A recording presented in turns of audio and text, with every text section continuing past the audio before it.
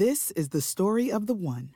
As head of maintenance at a concert hall, he knows the show must always go on. That's why he works behind the scenes, ensuring every light is working, the HVAC is humming, and his facility shines. With Grainger's supplies and solutions for every challenge he faces, plus 24/7 customer support, his venue never misses a beat. Call quickgrainger.com or just stop by. Grainger, for the ones who get it done. Hey there, my name's Michael Laminato and this is race day at the 2023 Sao Paulo Grand Prix on Pit Pass F1.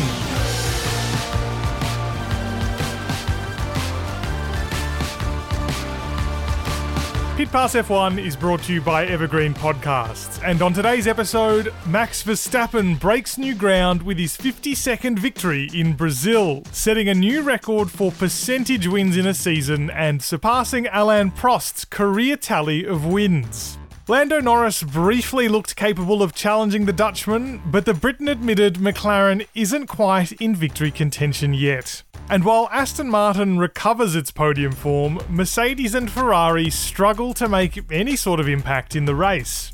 To wrap up an eventful Sunday and weekend in Brazil, let's hear now from your host, Julianne Cerasoli.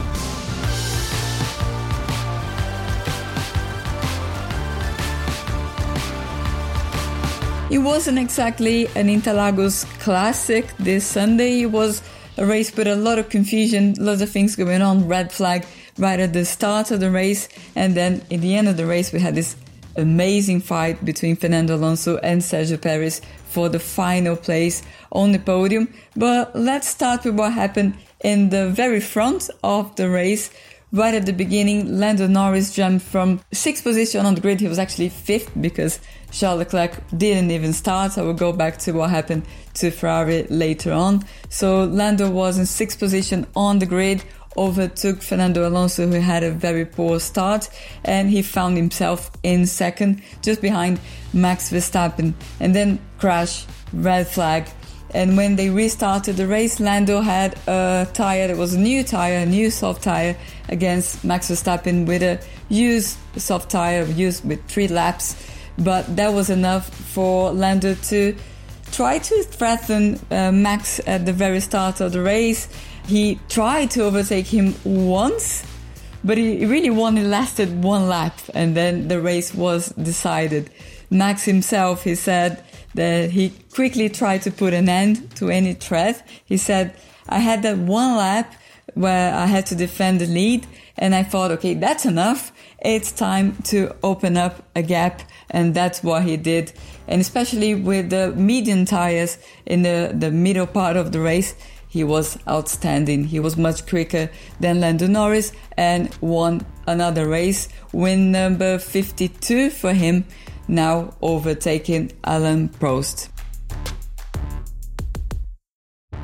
Lando ended up leaving Interlagos partially disappointed because he thought he had the pace to be pole position on both qualifyings and be P2 twice. He ended up being pole position in the sprint race and then being in the 2nd position twice. And he ended up having to recognize that Verstappen is still 1 step ahead. He said, we took like 10 steps during this season, and I think that with 2 more steps next year, we can fight with Max for the title. But let's remember, he still has the advantage, and Lando still has to win his first race in Formula 1. He mentioned that he wanted to go and risk in a fight with Max, but he said, he knows how to defend, he's very clever, and also I didn't want to risk the points for the team. McLaren was actually outscored by Aston Martin this weekend. It's the first time since the Dutch Grand Prix that it happens, so they are pretty much in this fight for the 4th place in the Constructors' Championship.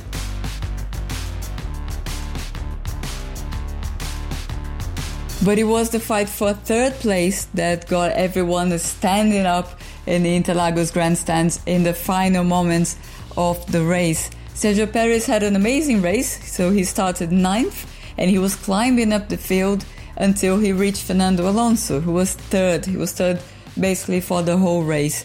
And Fernando even acknowledged that he believed that he had everything sorted with 5 laps to go. He said, no, this podium is mine. But then he soon realized that Paris was growing and growing in his mirrors.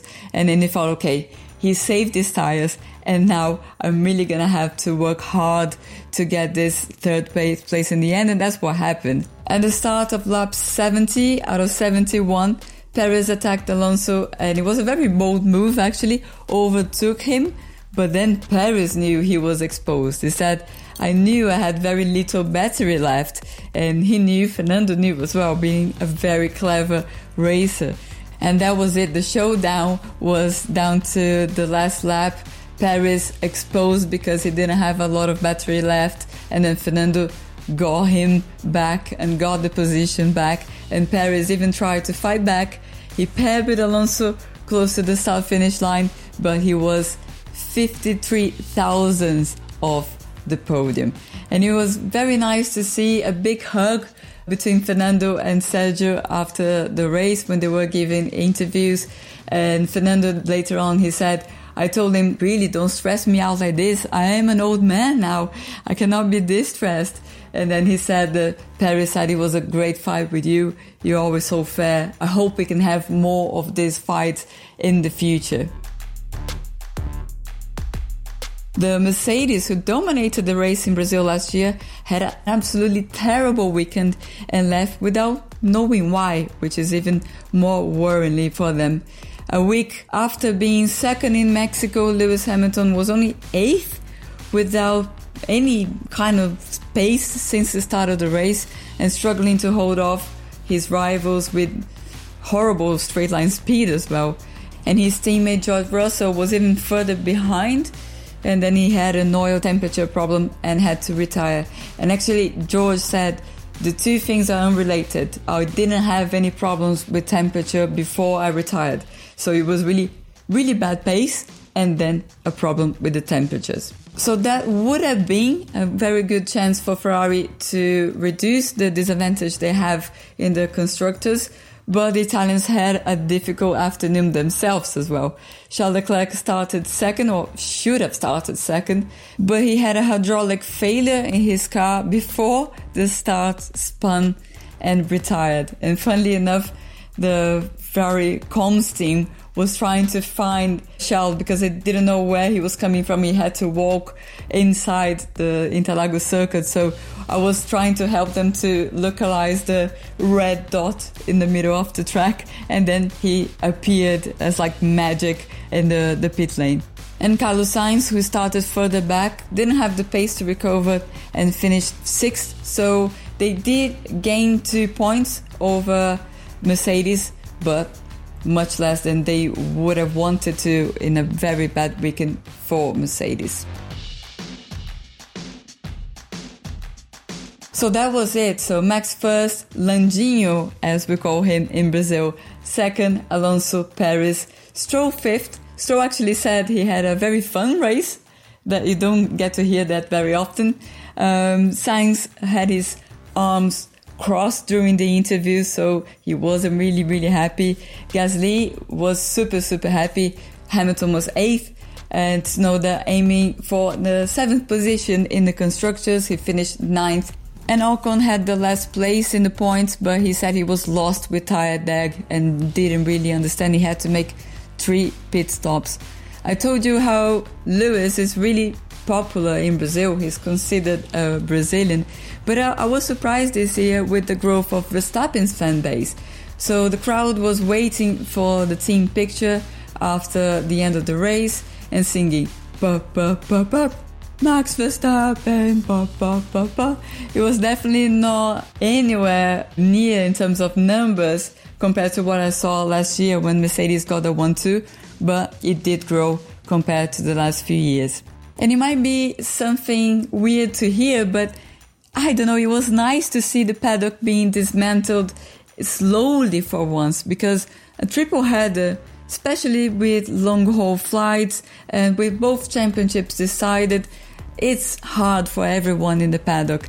And it's nice that this time backing up could be done in a slower pace, and hopefully everybody can get some rest next week because everyone or almost everyone will go back to Europe now. Drivers have to work in the simulator because Las Vegas is next, full of unknowns.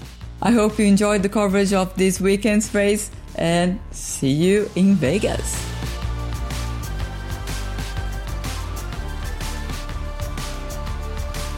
Thanks very much to Julianne Serasoldi, who was in the F1 paddock all weekend, bringing us the latest from the Sao Paulo Grand Prix.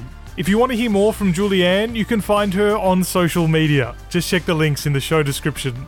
The debut of the Las Vegas Grand Prix is up next in a couple of weeks, and you can keep up to date with all of the action from the strip by subscribing to Pit Pass F1 wherever you get your favourite podcasts, and you can visit us at pitpassmotorsports.com.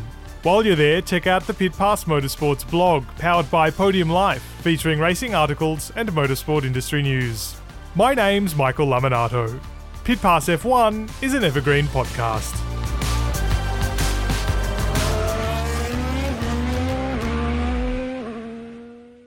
Hello, it is Ryan, and I was on a flight the other day playing one of my favorite social spin slot games on ChumbaCasino.com. I looked over at the person sitting next to me, and you know what they were doing? They were also playing Chumba Casino. Coincidence? I think not. Everybody's loving having fun with it. Chumba Casino is home to hundreds of casino-style games that you can play for free anytime, anywhere, even at 30,000 feet. So sign up now at ChumbaCasino.com to claim your free welcome bonus. That's ChumbaCasino.com and live the Chumba life. No purchase necessary. VGW. Void where prohibited by law. See terms and conditions. 18+.